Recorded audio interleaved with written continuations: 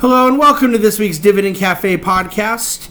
Yes, President Trump gave a speech Tuesday night where critics and pundits all responded favorably, commenting positively on his demeanor, tone, and presidential sound and feel. And yes, the market was up over 300 points on Wednesday, bringing the Dow to over 21,000. Did Trump backtrack on China protectionism? Not really. Did he backtrack on Mexico protectionism? No, not really. In fact, there was a fair amount of economic nationalism and anti-trade particulars that were rhetorically appealing but potentially problematic for economic growth. And the speech lacked much specificity around plans for corporate tax reform. But the commitment to see it through was evident, and it's unquestioned by the markets at this point. He didn't specifically embrace the border adjustment tax, but he made vague reference toward supporting some of what it sets out to do. He gave more info about his vision for FDA reform, which offset fear of drug price discussion. His talk of infrastructure spending focused on energy in the private sector, and the other parts had enough ambiguity around them as to not fear deficit blowouts. His section on Obamacare repeal was not remotely ambiguous and has embedded tax reduction in it, which the market loves. All in all, the markets loved the speech, and I will add that I believe they especially love the tone and demeanor. Think election night and the market moved the next day, and that, of course, election night was probably the last time we heard the president in this sort of demeanor. So, all in all, markets continue in their advance. And much of that is still continually tied into expectations out of the new Trump administration. How dare you call me that? Well, wait, I am that. One of the most allegedly anti-intellectual things one can be called these days in the echelons of investment finance is a perma bull. For it conjures up an image of some rosy-colored glasses Pollyanna who cannot see the complex and nuanced realities of black swans and dangerous markets. Really smart people, if you believe this punditry image, write blogs claiming stocks will crash or are being pumped up by a globalist or corporatist or some sort of diabolical force. Interestingly, this wicked smart crew of stock market skeptics has over the years accused hedge funds of manipulating stocks down and also manipulating them up. Oh, the teamwork that must be involved by these masters of the universe. It is a sociological reality I accepted very early in my career, that one will always sound smarter to pontificate in negativity.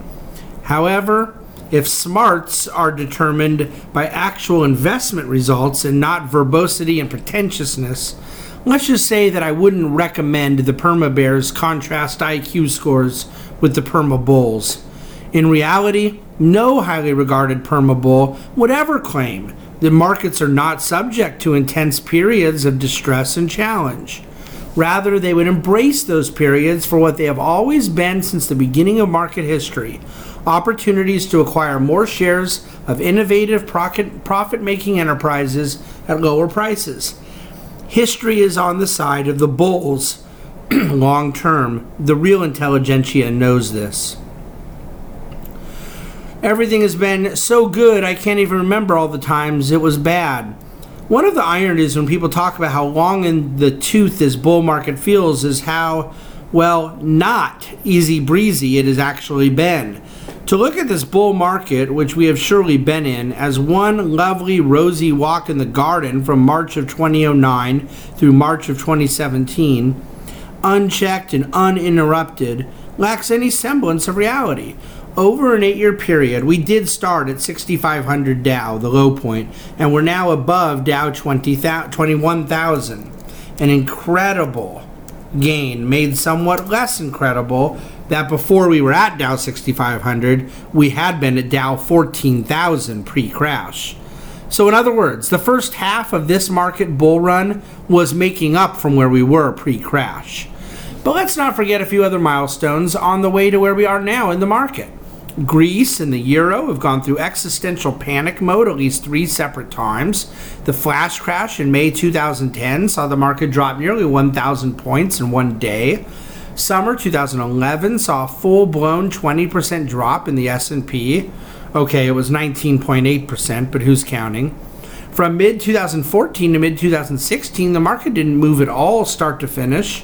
A flat line, but with volatility in between. In August of 2015 and January of 2016, we saw drops of over 10% in each respective month. 70% of U.S. stocks were down over 20% in that 2014 to 2016 period. There have been no short of exogenous shocks to the geopolitical system, from China depreciation to Japanese negative interest rates to Brexit to Trump to plethora of terrorist attacks. There's been all kinds of sources of volatility. Yes, markets sit in a stunning place compared to where they were 8 years ago, but the talk of an imminent correction caused by the easy ride investors have had since 2009 is simply not factual. Tax reform held up at the border. What exactly is the basis for skepticism about the administration's pursuit of tax reform? What could give the markets pause that this will happen in 2017 after all? There really is an adequate, though not sweeping, consensus around income tax reduction, corporate tax reform, and much of the other simplification in Trump's tax proposal. The hang-up, though, as we have written since before the inauguration, is and will likely continue to be concern around the border adjustment tax.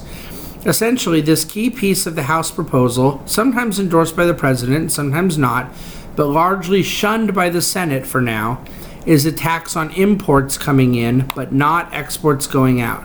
It's intended to generate a lot of revenue to offset the lost revenue from the other tax cuts. That's at least the House GOP's agenda. It's also intended to promote domestic purchases versus importing of foreign goods. That's the president's agenda. It has a lot of problems, most notably the fact that retailers hate it, and consumers will hate it even more when it leads to higher prices. We do not like it because we think it will create significant volatility in currency markets, and it is untested and unproven. However, we recognize the possibility that should the border adjustment tax die, rather than let corporate tax reform die with it, policymakers may just replace it with something worse, a border import tariff with no offset for exports. Now that is a full-blown tax on trade and a real problem. Yes, there are a lot of unknowns right now. If we were forced to bet, we would guess the border tax dies, but corporate tax reform still happens with a higher rate than planned. However, a high engagement from Trump in support of this border adjustment tax, which he hasn't yet offered, that would definitely change that forecast. Understanding the utility of utilities in your portfolio. The commonly repeated mantra is that utility stocks are down or not participating in the market rally because they're bond proxies, and investors expect rising interest rates. Well, that's fair enough, but it's not complete. The spread between utility stock dividend yields and current interest rates is still high enough to absorb an increase in interest rates. So beyond the group speak that, interest rates hurt utilities, there's a simple reality at play. Policy that right now favors utilities by allowing the unlimited deduction on debt interest for massive power projects are likely to go away. We've said repeatedly that corporate tax reform will be really good for business, but that there would be businesses who prefer the old system of higher rates, which they themselves don't pay, behind various loopholes, deductions, and complexities. Utilities are, generally speaking, not in line to love where corporate tax reform is going.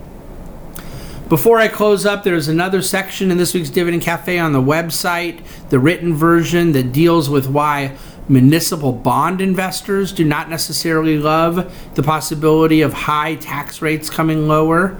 And we talk a bit about the likelihood of the Federal Reserve raising rates in March.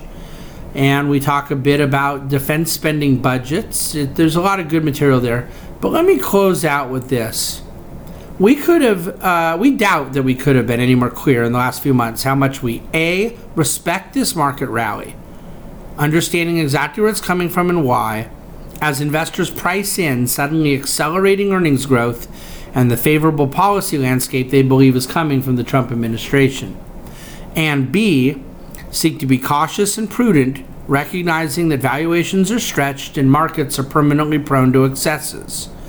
Many want to pin us down by asking exactly what we think will happen and when. We hope clients appreciate our trustworthiness when we refuse to answer that absurd question. Only two kinds of people would even proffer an answer. 1, liars. 2, dangerously incompetent advisors. Lucky people may answer and end up getting it right this time. Those people then multiply the danger stuck to them, emboldened by luck they don't know is luck. Or as Nassim Taleb calls it, those fooled by randomness.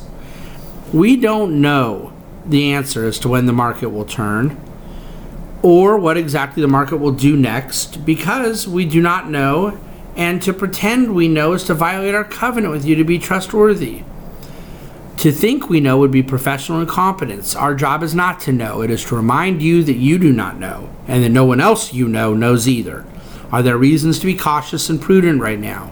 In fact, we have been very slowly and opportunistically building a bit of dry powder. So yes, indeed. But hear this, friends. The consequences of being wrong the other way, of not understanding that overbought does not mean over, can mean a long, long period of missed returns that prove fatal. We manage risk through asset allocation, and we understand history. I'll close you with a quote of the week. The bravest are surely those who have the clearest vision of what is before them, glory and danger alike, and yet notwithstanding go out to meet it. Long Dividend Cafe podcast this week, but a lot of information in there. Please check out the website. Please let us know anything we can do to answer your questions. Reach out anytime to anyone at the Bahnsen Group. Thank you for listening to Dividend Cafe.